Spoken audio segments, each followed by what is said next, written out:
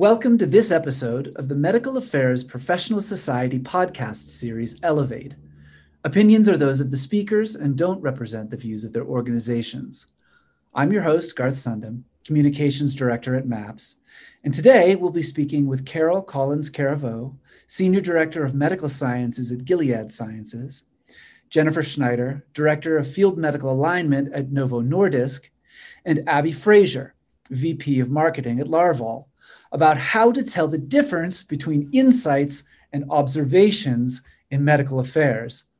This podcast is made possible by Larval, which has been accelerating decision-making since 2004 by providing real-time customized competitive intelligence software with data-driven analytics to the pharmaceutical, biotech, and healthcare industries. Carol, Jennifer, Abby, welcome. We're talking about insights today.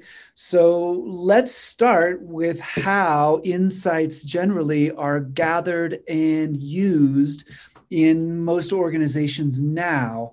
And Carol, maybe do you want to get us started? Sure. Okay. Thank you, Garth. Thank you. Appreciate you having me the opportunity to be here today. So, I think how insights are collected and used has really evolved over the past couple of years. I think initially, at least when I came into industry, and I've been in industry for, I hate to say, over 20 years now, it was a lot of tactics, and it was, check in the box. Did you see 40 people this week? And you really didn't bring back anything that you were learning in the field. And I think that's really started to shift as we view medical affairs as a key driver of not just medical strategy, but strategy across the company. We can shape strategy for clinical development as well as commercial. And so now we're trying to bring insights in from the field and their interactions with healthcare providers, through advisory boards, through interactions with investigators. At least for our organization, it's been rather clunky. The medical sciences team would send me their insights in a Word document or an email, and then I spend hours going through that and picking out what matters, what doesn't, rewriting, and then sending it out to the organization for review. So we're trying to shift into a much more focused way of capturing insights. But I'll turn it over and let Jen add there some expert. Jennifer, yeah, how are insights used in your organization now? Yeah, so we utilize our insights to help advance our business. So they help define our medical and company strategies, priorities, and plans. So we use those in the planning process. We also identify stakeholder needs, preferences, and then some gaps in care to see if there's anything that we need to expand on. It also helps inform our real world experiences and treatment pathways that we are developing. And then it can help in our clinical trial programs. So we kind of look at insights, they can come in from a multitude of different ways. The way that the field medical team collects insights is through a program. We utilize Viva. And so all of those insights go into Viva. We're actually now utilizing XFly to help with that analysis problem that Carol spoke of earlier. So it's a little platform inside of Viva, which is our CRM management. And they enter the insights into XFly. So we do extensive training on what to enter in there. And these can be insights related to guidelines that providers are using, clinical trial insights. So if they have any insight into what's going well or what's kind of hiccups they're having in clinical trials. We also get insights in competitive intelligence, treatment approaches. So what pathways are providers using for different chronic diseases? What diagnostic tools are being utilized? Again, any unmet gaps or needs, and then what's influencing their decisions, pathways that they're using, and then any real world data that they're using to make decisions. And I think the biggest thing about the difference between an insight and an observation, like we talked about, is an insight is really what the information is and then why. the why. We have to understand like why the provider is saying that in order to really have that full insight. So for example, if someone said, product X is great, or, this clinical trial is not helpful, then that's an observation. So we need to understand why the provider is saying that, because that's what's going to help shape our, the planning that we do as an organization. Oh, that's interesting. Well, let me just follow up really quickly on some of the mechanics that you described at first. Is it that the organization defines the buckets that insights will go into? So you said like this might be an insight about clinical trials, this might be an insight about KOL preference, this might be an insight.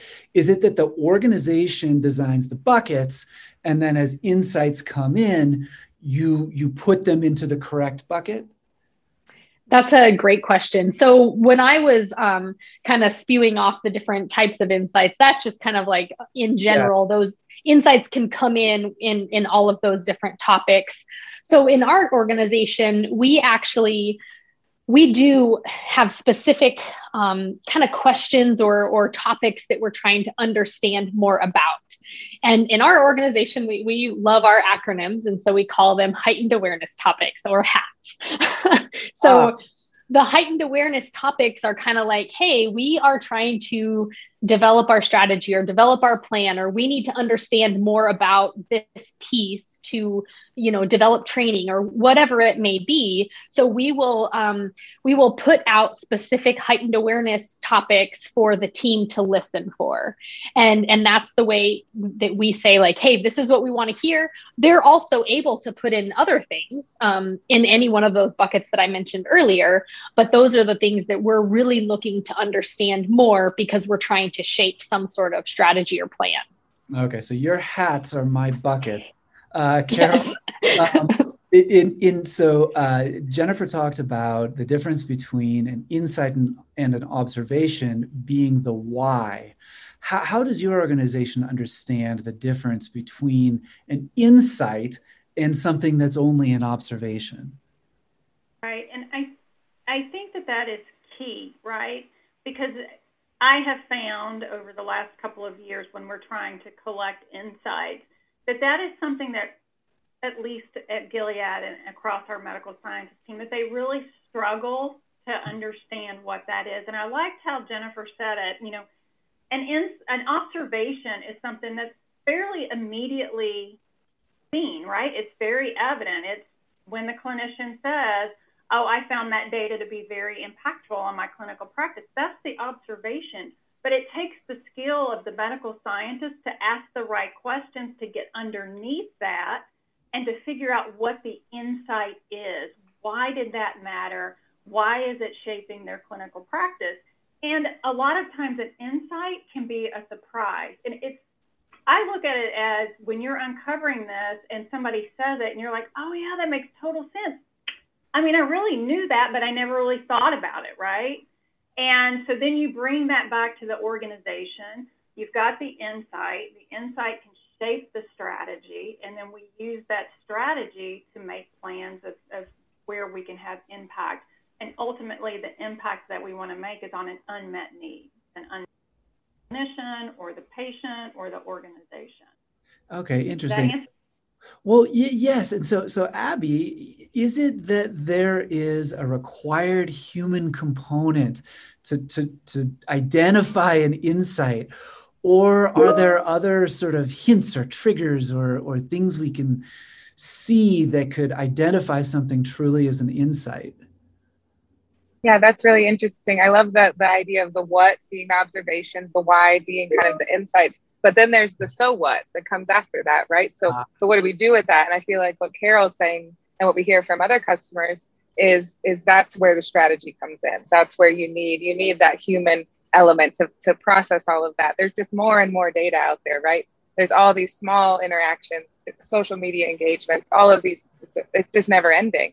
And so you need even smarter systems. I'm not surprised, Jennifer, you mentioned digital tools like Veeva. You have to have those tools to process all this data, but then you still need that human to say, so what? And so I think I'm really interested in, especially both of you as leaders of those teams, what do you do with all that information coming back, and how does it, how do you process it? definitely.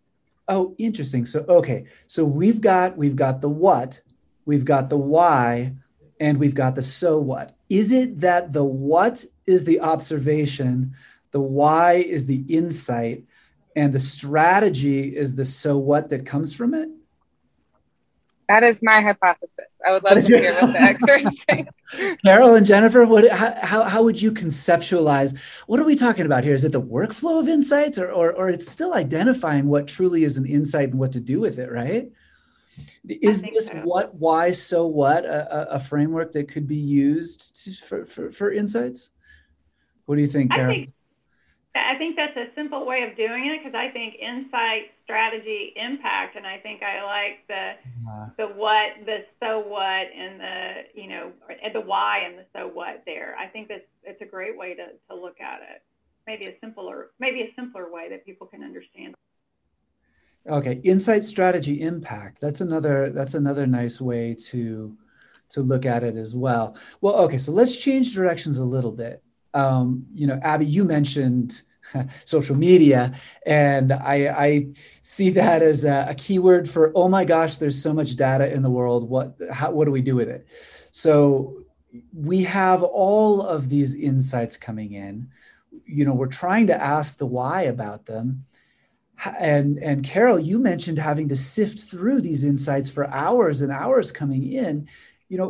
How do we deal with the sheer volume of incoming insights data?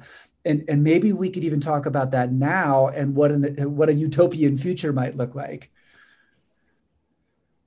Well, I would say, I think Jennifer described it the best. You can't possibly sift through and find that every piece of information that you're collecting is important to the organization. Mm-hmm. So you have a way to narrow your focus.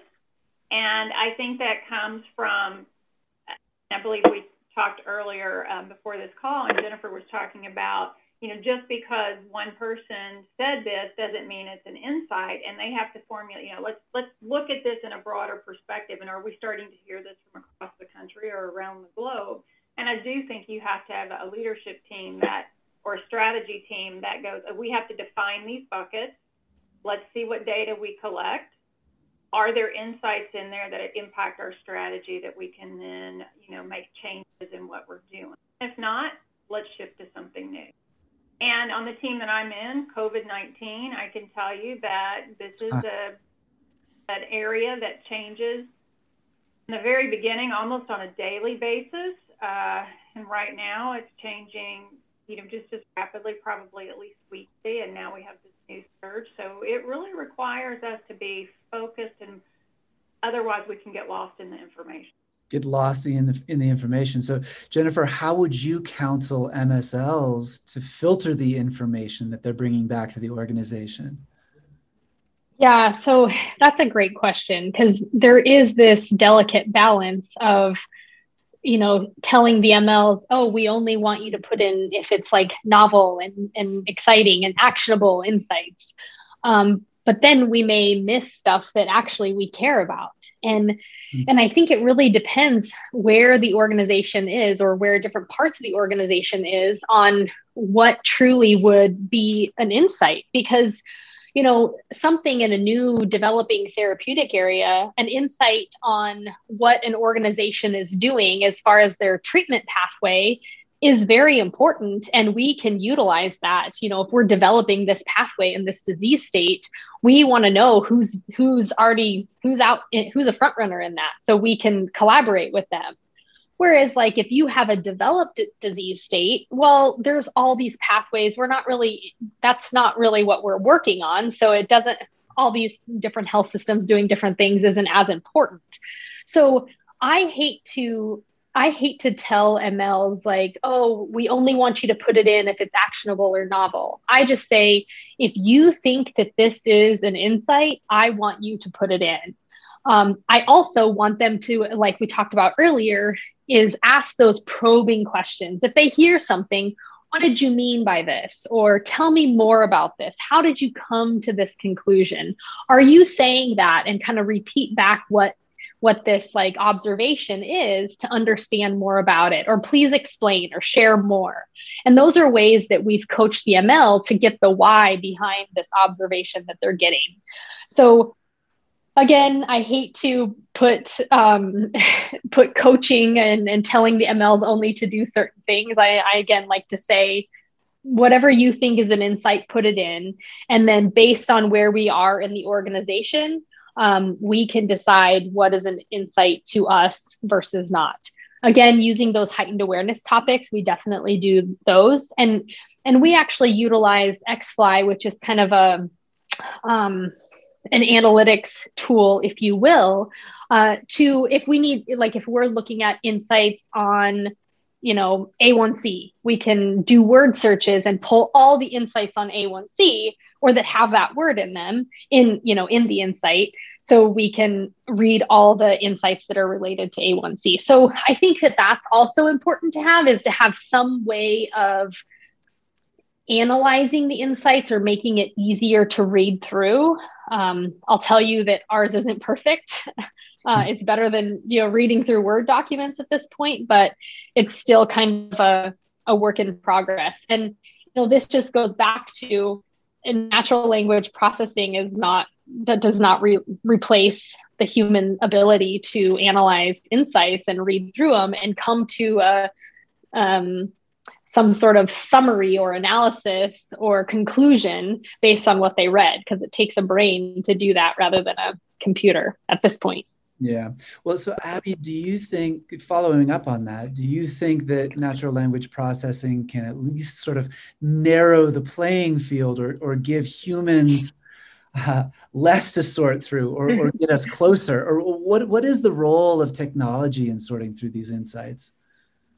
I love that question, because it really is, it's a part of your toolkit, right? So technology is just one of the tools. What Jennifer was talking about as far as coaching and prepping and teaching MSLs and field medical to do that active listening and to go for those insights, that's a huge part of it. I think you're totally right in trusting them as the keeper of that relationship. That's the magic of medical affairs, is that trust in that relationship.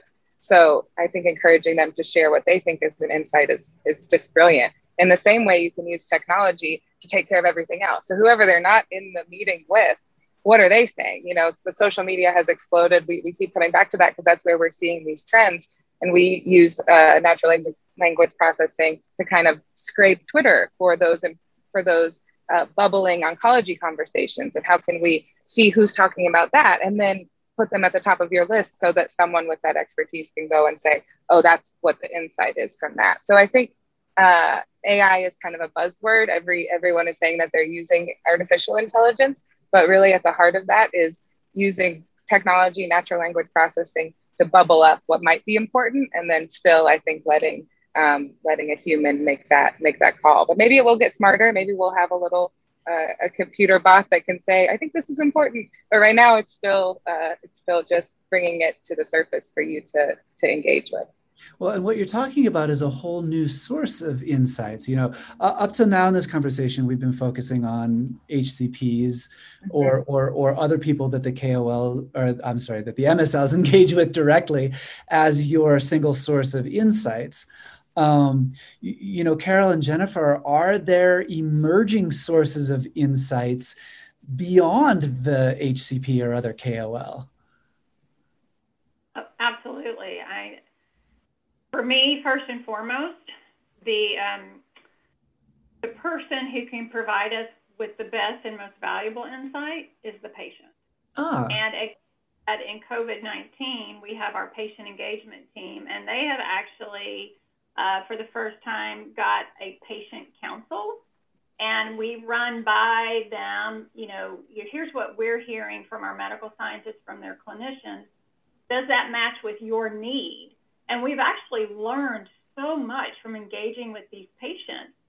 The other organizations that we've engaged with would be community health centers, where you've got, social workers and caseworkers and people who are just answering the phone, that we uncovered really needed information in plain language that was health literate to be able to communicate with patients. And so we really, I think, ultimately, the primary person who gives us the best insights would be the patient.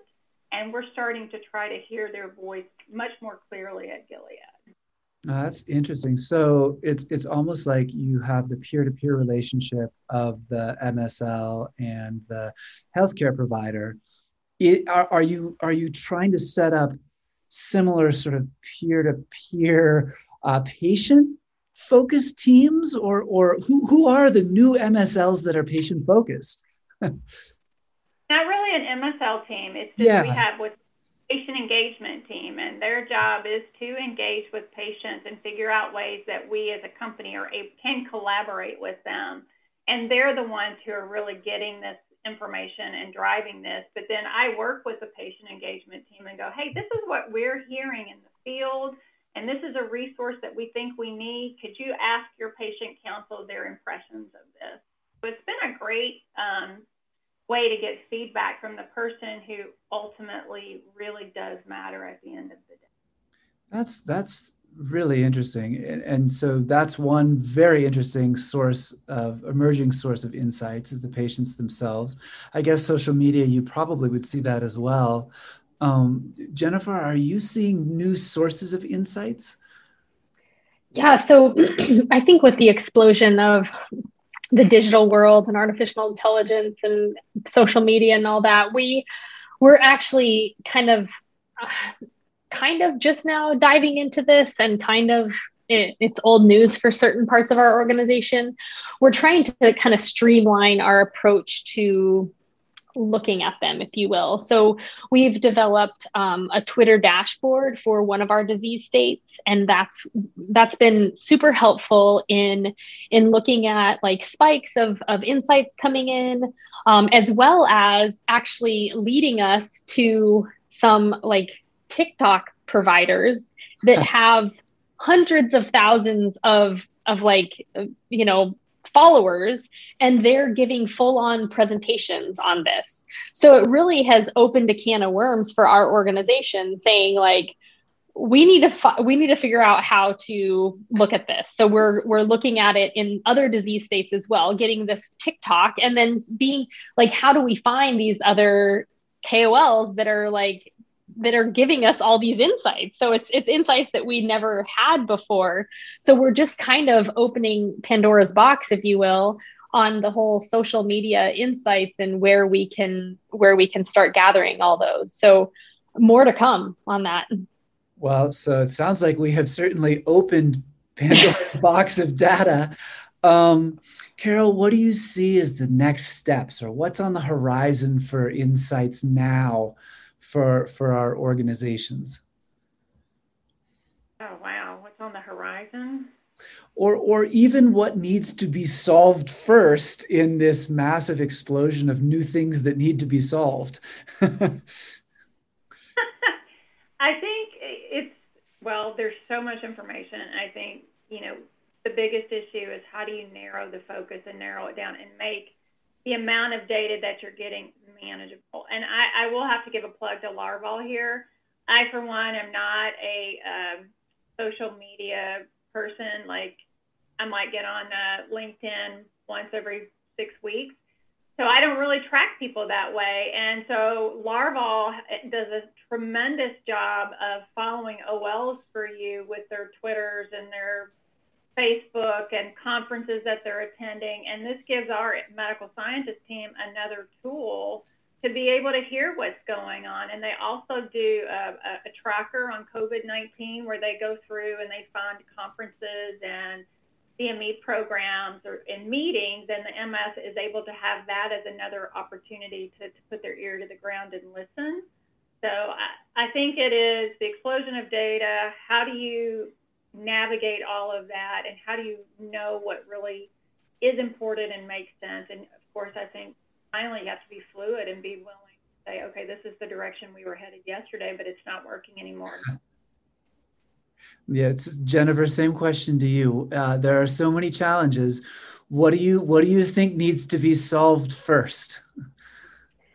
So I think where we need, at least in our organization, some way of compiling all the insights in one place. I think that's like one challenge that we have. So if we think of like Twitter and TikTok and Facebook and the HCPs and the ad boards that we're having, plus, what the medical liaisons are coming in. So all the insights that we're gathering just in field medical affairs. And actually, I'll expand that to medical affairs because they do, some of our ad boards and everything. So we'll just say like all of medical affairs, what are the insights that are coming in, and getting all of those in one place. I think that's challenge number one. Challenge number two is then we have this whole organization. So we have the medical side of our organization, we have market access, we have public affairs, we have commercial. They're all gathering insights in different regards. And so getting all of that into one place is like the next challenge.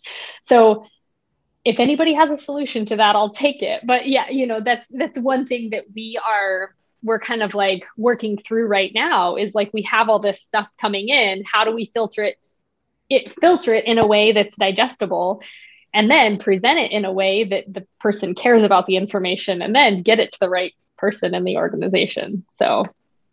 All right. Well, dealing with Pandora's box of data explosion, let's leave it there for today. Carol, Jennifer, and Abby, thanks for joining us.